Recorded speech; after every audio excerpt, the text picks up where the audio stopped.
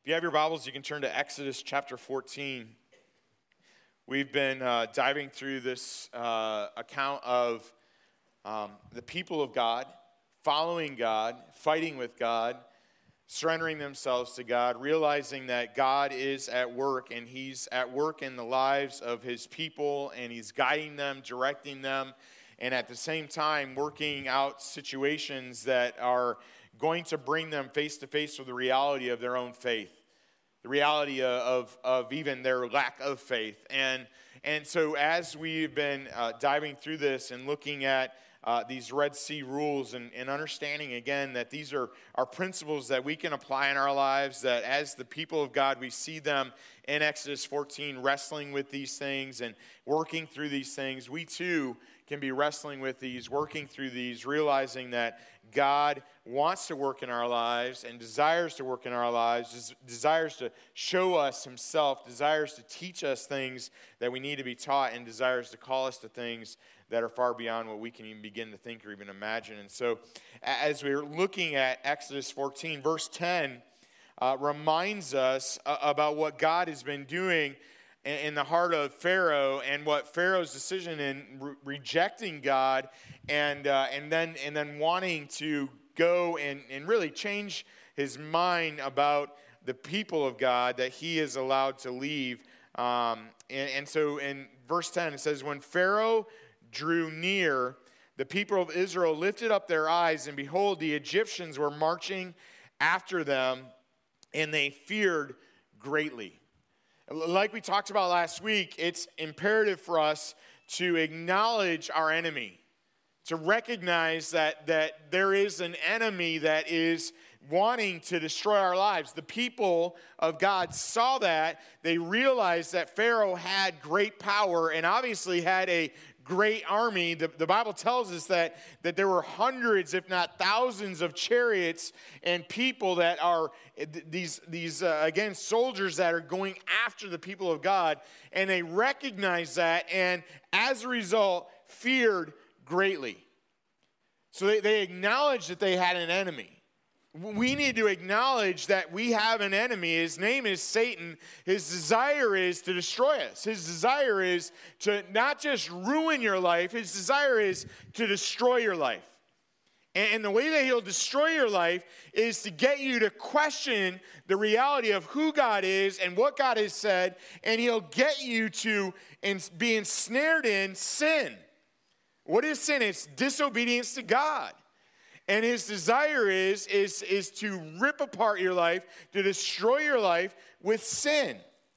And the result of sin is separation from God. So if Satan can get you to question God and to doubt God and to not even believe that there is a God and somehow believe that the sin that you're living in is okay, then he has got you in a place where the Bible says you're ensnared, in other words, trapped in sin. But the good news is that's not where God wants you to stay. And God has provided a way for you to have forgiveness of sin. God has provided for you a way to have be able to overcome the enemy. And it's not by your strength. It's not by your power. It's not by what you can do. It's by what Jesus Christ has done for you. And he gave his life so that you can have life, so you can have forgiveness of sin, and so that you can know eternal life and have confidence in that and trust in God. The people feared greatly. Why? Honestly, I think part of it is because, like us, we give way too much credit to the enemy. Yes, we need to acknowledge our enemy, but as the second half of that rule we stated last week is, we need to keep our eyes on the Lord. The Lord is in control. Satan is a defeated foe. Pharaoh is a defeated foe. He doesn't realize it yet, but he's defeated. Why? Because God is on the side of his people, and if God is for us, who can be against us? He's defeated. And at the same time, we need to realize that God is the one who gives us the strength to say no to the temptations of Satan, to the different things that Satan throws our way to try to trip us up, to try to ensnare us in sin. God gives us the strength to say no. And the Bible makes it clear with every temptation, he makes a way out of it for us to stand up under it. The question is not whether or not God will help us. The question is whether or not we'll accept his help, whether or not we'll accept that way out and be willing to do what God calls us to do. The people of God have been following God to this point, but they're about to turn that into fighting. They even, in this very first verse here, verse 10, the people of Israel cry out to the Lord. That's a great thing. The problem is that they cry out in fear, not in faith. Why do we know that? Because of the very next things they do. The very next thing that they do is they say to Moses, is it because there are no graves in Egypt? What they're doing is they're complaining to Moses. And as a direct link to God, they're complaining. They're whining about what they're going through. They're upset about what they're going through because they've been following God. God has been providing a way. God has been leading them. But all of a sudden, the enemy is closing in. Things are beginning to change, and they're realizing that something has got to give, but otherwise, we're dead out here. And so what's happening? Fear is creeping in. Other things are beginning to creep in. Doubts creeping in. Making assumptions is creeping in. There's all kinds of things that are happening that are keeping the people from really, by faith, looking to God. See, that's God's desire. God's desire is that he would reveal himself to us. That's part of the reason why we've been looking at and having you guys memorize verses. Because as we memorize Scripture, the Bible tells us that if we hide God's word in our heart, it will help us to not sin. If we choose to put it into action. I mean, it's also the way that Jesus fought against his enemy, Satan, when he was tempted in the wilderness. And so we have some memory verses, and what I'd like you to do is say them with me. We'll say the reference first, and then we'll say the verse out loud. So I want you guys out loud to say this, all right? So here we go. Psalm 46:1. Y'all with me? Here we go. God is our refuge and strength, an ever-present help in trouble. All right, that's verse 1. Verse 2, Luke 18, verse 27. But Jesus said, what is impossible with man is possible with God. John 16:33. I have said these things to you, that in me you may have peace. In the world you will have trouble, but take heart, I have overcome the world. And then our fourth one, James 4:7-8. Submit yourselves, therefore, to God. Resist the devil, and he will flee from you. Draw near to God, and he will draw near to you. What do we need to keep in mind as we think of these verses? And that is this, that God has carried you this far. Why would he drop you now? He's not about to do that. He's going to take care of you. And the people of God have been watching God as he's been leading them. And by a pillar of cloud and a pillar of fire at night, they've been seeing the power of God on display, and yet in this moment, it's like all of that just disappears. Yes, they acknowledged their enemy, but they weren't keeping their eyes on the Lord. And so last week, what we challenged you with is said, draw near to him, and he will draw near to you. How are you doing at that? This past week, when maybe you got a phone call or maybe you got news from something or whatever, how are you doing at drawing near to God? Are you spending time with God? Are you talking to God? Are you listening to God? Are you allowing yourself to grow in your love for God? How are you doing at keeping your eyes on the Lord? Again, Satan's desire is to distract you. Satan's desire is to destroy you. Satan's desire is to get your eyes off the Lord and onto the problems of your life and onto everything else around you so that you won't turn to him. to God and let God reign and rule in your life. And so, what does Moses do in reaction to all this? When we read the Bible, it's so important that you remember that the characters, this individual, Moses, didn't have the rest of the book of Exodus to read. Do you understand what I'm saying? Like, he couldn't pull out Exodus and go, oh, this is what God's going to do. No, we read it, and a lot of times we downplay the amazing impact of what's about to happen here, and we downplay it, and we sort of just make it sound like it's, not that big a deal. Moses didn't have a clue what was going to happen. What he did know is Pharaoh and his army are coming. What he did know is I serve a really, really big God who's done some really awesome stuff, and I've got to see it, and I've got to be a part of it. And what he does know is I know I can pray and talk to God. And so this is rule number 4, and it's so vital for our lives that when we're facing these struggles, when we're facing our enemy, rule number 4 is pray. Pray.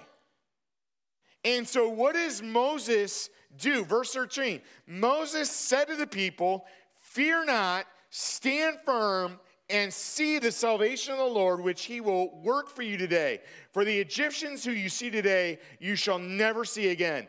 The Lord will fight for you. You have only to be silent. 2 phrases. Stand firm, be silent. These things are not passive action. These are very much intentional action. There's something that needs to be done. And I believe what Moses is calling them to is to talk to, go to, look to God. How do we do that? How do we look to God? How do we go to God? We do that in prayer. We do that in prayer. And so often, the thing that we don't do is we don't pray. What we end up doing very naturally is like the people of God, we fear, or we get anxious, worried, or we start to make assumptions. And here's one of the problems with that is that as we do those things, we even can allow impatience to grow in our heart. And I don't know about any of you, I'm not the most patient person. Any of you all struggle with patience? Any honesty out there? Okay, a few of y'all. I have struggled with this ever since I was a little kid. I know I've told you guys this before, I'll tell you it again, but my dad used to always sing to me a song that I still remember and echoes through my mind, and I still don't like it. And that's have patience, don't be in such a hurry. When you get impatient, you only start to worry. Remember that God is patient too. Oh my gosh, I could go on and on. Someone even after the first service said they texted me and they put that into their song list on Spotify. I was like, dude, what's wrong with you? But anyways, that song goes through my mind. Why? Because I'm not a patient person. And so when I'm not a patient person, what ends up happening is I end up jumping into things that I shouldn't be jumping into. And when we're impatient or we make assumptions, one of the downfalls that we have when we make assumptions is that we take assumptions and we turn them into facts. They're not facts. Most of the time, the assumptions that you make are not true at all. So don't let assumptions become fact. And so what we do is we lean on our own understanding. We lean on ourselves. And that's always a problem. Because we're human. And we make mistakes.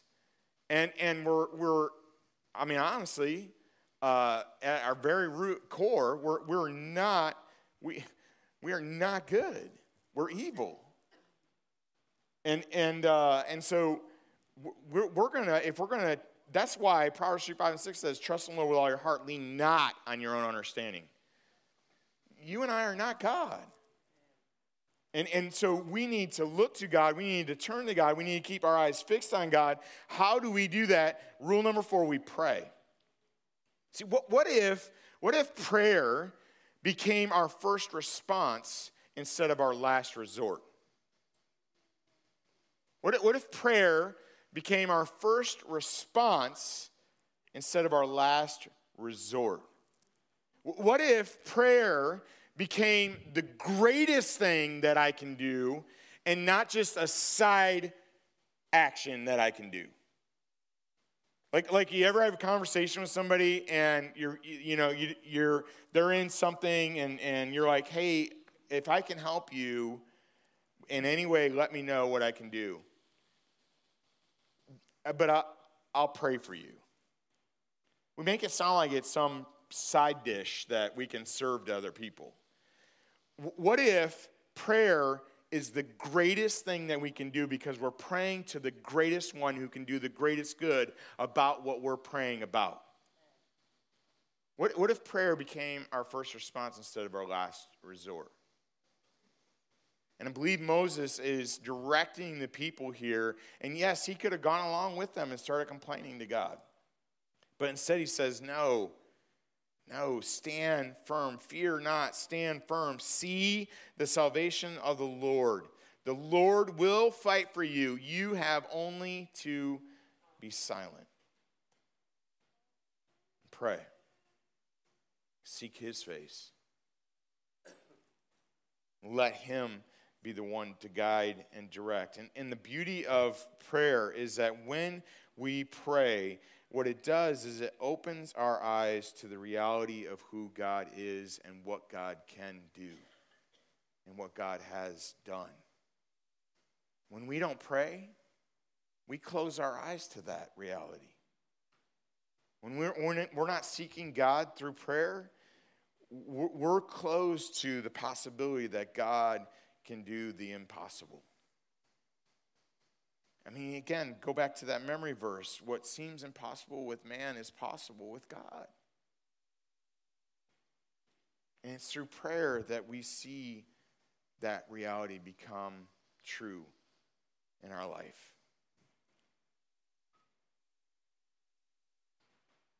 So are we praying? Are we seeking him through prayer? Are we responding to him in prayer? James 5:16, this is the next memory verse, and so I encourage you to write it down. James 5:16 says, the prayer of a righteous person has great power as it is working. This is the English Standard Version, so you may have learned it in NIV or KJV or whatever. If you don't know what those JVs are, just look them up. I don't care what necessarily version you memorize it in, but memorize that. The prayer of a righteous person has great power as it is working. Can I just tell you the emphasis of this verse is not the righteous person. The emphasis of this verse is, and really what's assumed here, is that they're seeking after the greatest righteous person, that's Jesus, who has the power to actually make your prayer powerful and effective, that it does something. God is the one that does that. Not you, not me. Yes, we go to him in prayer, but it's not our prayer. It's not us somehow making something happen. It's God. And so what do? We pray. We seek his face. See, sometimes I think what the problem is with prayer is that this whole thing of you only have to be silent. I don't know about you, but I don't like to wait on things. Like I don't like to wait in lines. Does anybody here just love waiting in lines? You just really enjoy it? It's like, oh, this is so great. I'm in an hour and a half line to ride this ride. Why? It's going to last 30 seconds. This is stupid. No, we do not like to wait. I mean, fast food restaurants are figuring this out, right? They've got mobile ordering now. They've got go through the drive-thru. Like, why would you go through the drive-thru anymore? You can mobile order it. You can walk in, get it, walk out, and you're done. You don't have to worry about a line. Oh, I'm just too lazy to walk in. Too bad. Anyway, sorry, digressing. We don't like to wait. And then when we wait, I don't know about you, have you ever waited in a long line only to get the wrong food? Y'all know what I'm talking about? Or you ride a ride and it's like, ooh, I cannot believe I just waited 2 hours in line for that thing. That was terrible. I think we do the same thing with God.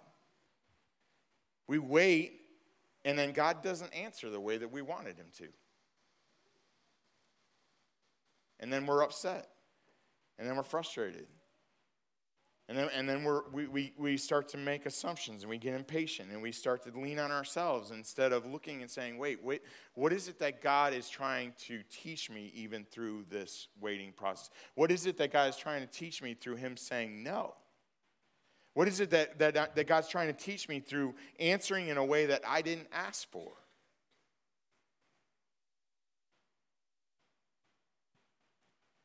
You seen that in your own life? I know I have.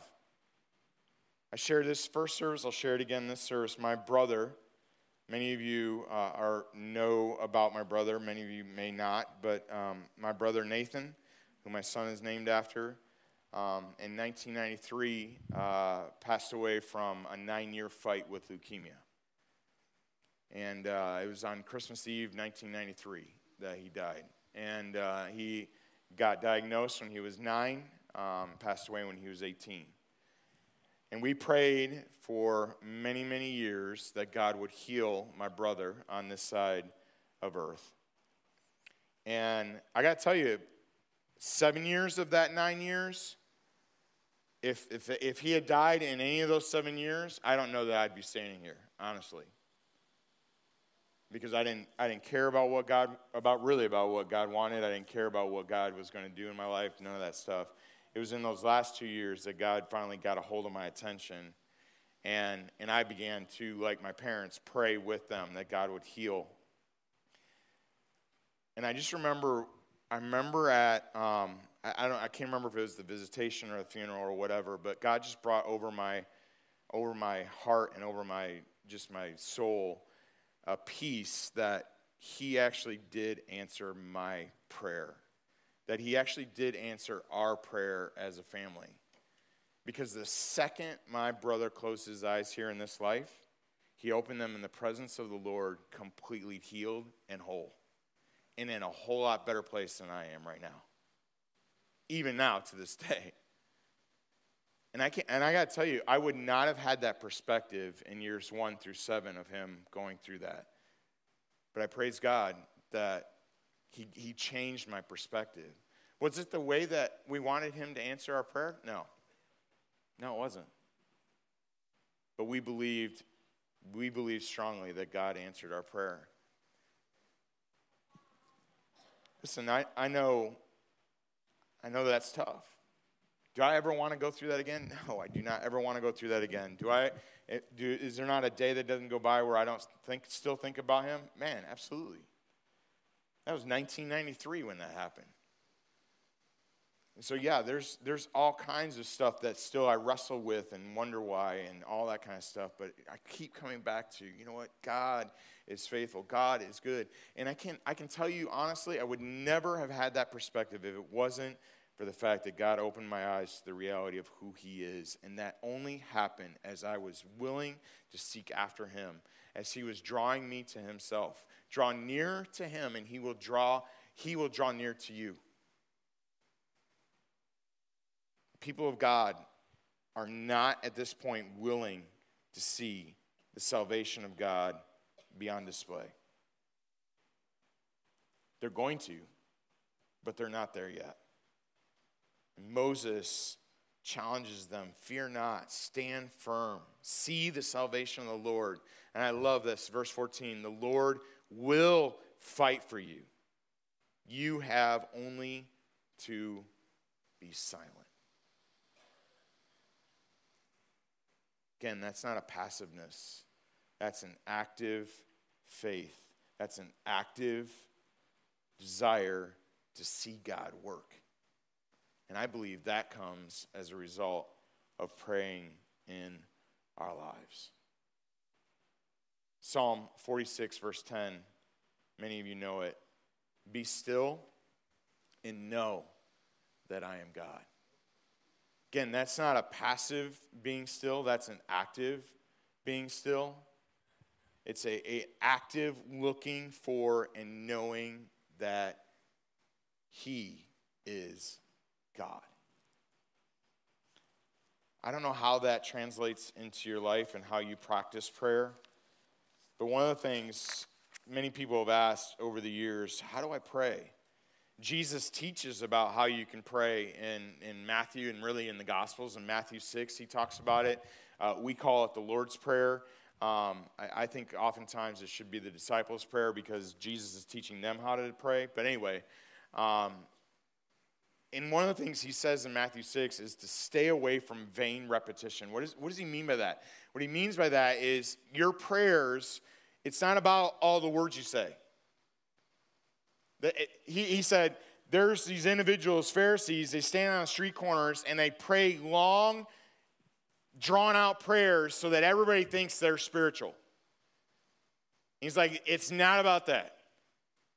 And then he starts talking to them about their heart and praying with their heart and allowing their heart to be on display.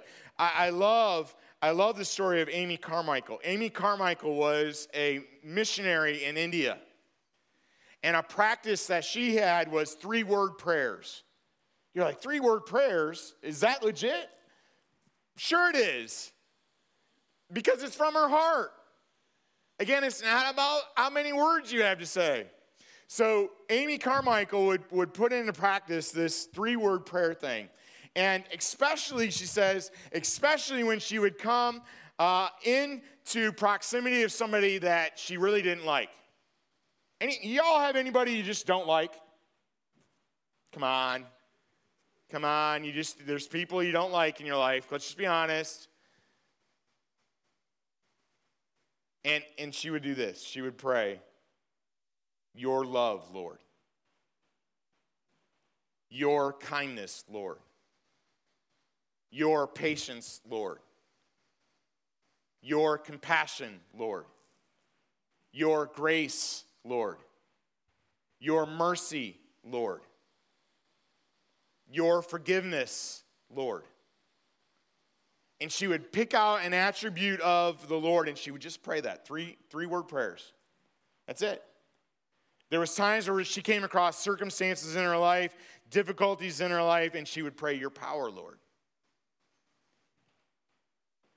Your will, Lord. Your presence, Lord. I don't know what it is that you're facing.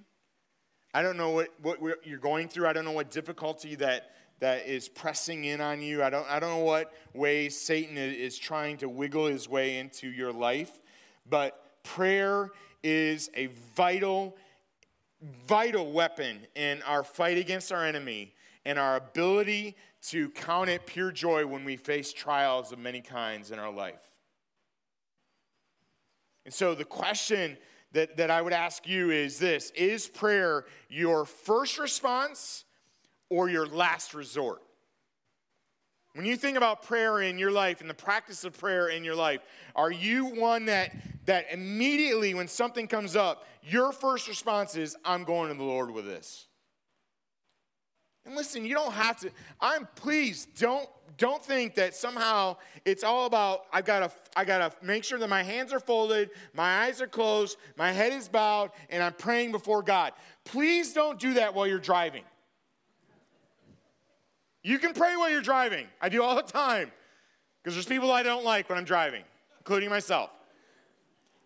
So don't do that. That's why you're in the middle of a store and somebody's coming up that you don't like. You do not got to get down on your knees, fold your hands, and bow your head and close your eyes and pray a prayer before that happens. Okay, that's not what I'm saying. It is not about the posture of your body, and it's not about the words of your mouth. It's about your heart. And am I willing to speak my heart to God? If you want to see some really amazing prayers, read through the book of Psalm. Prayer after prayer after prayer of David to God. read the Bible. It's full of prayer. Get into it. Is prayer your first response or your last resort? Again, I bring you back to earlier, I asked you to ask God to speak to your heart. So here's the question. What is he saying? What is he speaking to you about today? What is it that you need to learn? What is it that you need to apply to your life? What practice do you need to do? What is it that God is speaking to you about today? And then would you take it a step further? Would you share it with somebody? Share it with somebody. I love it. After first service, some people were texting me, and they were sending me some 3-word prayers. And one of them was, your presence, Lord. And it's like, oh, that's sweet. I'm going to write that down. So I wrote it down, and it's just good stuff. So share it with somebody. Why share it with somebody? Because there's somebody else that needs to hear about the value and the importance and the awesomeness of our God and how you can access that through prayer. And so you need to tell somebody about that. Ask God to lead you to share that with somebody. If you need some practice, share it with me. My number's on the wall, and I would love to be able to interact with you about that. Hey, would you close your eyes, bow your head?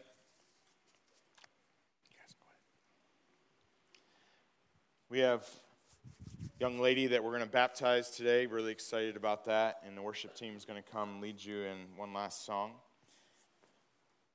First service, Ron Pritchard, older gentleman, got baptized, and really just cool what God is doing in his life as well.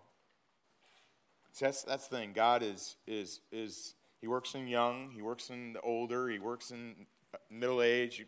He wants to work in your life all the time, every day, working through your life, in your life. Will you let him? What's he saying to you today? Maybe you're here today and you don't know Christ. You don't have a relationship with Jesus. Can I say to you, that's the place you need to start. Start there. Start with a relationship with Christ. You're a sinner in need of a Savior. Your sin has separated you from God. That's not God's desire. God wants to be in relationship with you. The only way that's possible is through Jesus. He paid the penalty for your sin. He died, he rose again, and paid that penalty so that you can have life, so that you can have forgiveness of sin. Are you willing to accept it? If you know Christ, you have a relationship with Christ, are you living for him? Are you someone that is praying, pouring out your heart to God, even if it's just 3-word prayers? It's not about the words, not about the length of the prayer. It's not about the posture of your body. It's all about your heart. Are you willing to share your heart to God? He wants to hear it. He's told us that over and over throughout his word. So pray. God, thanks for your love. Thank you for your son, Jesus. Thank you for giving us life. Thank you that you continue to give us life through your son. Help us to seek after you. Give you praise in Jesus' name.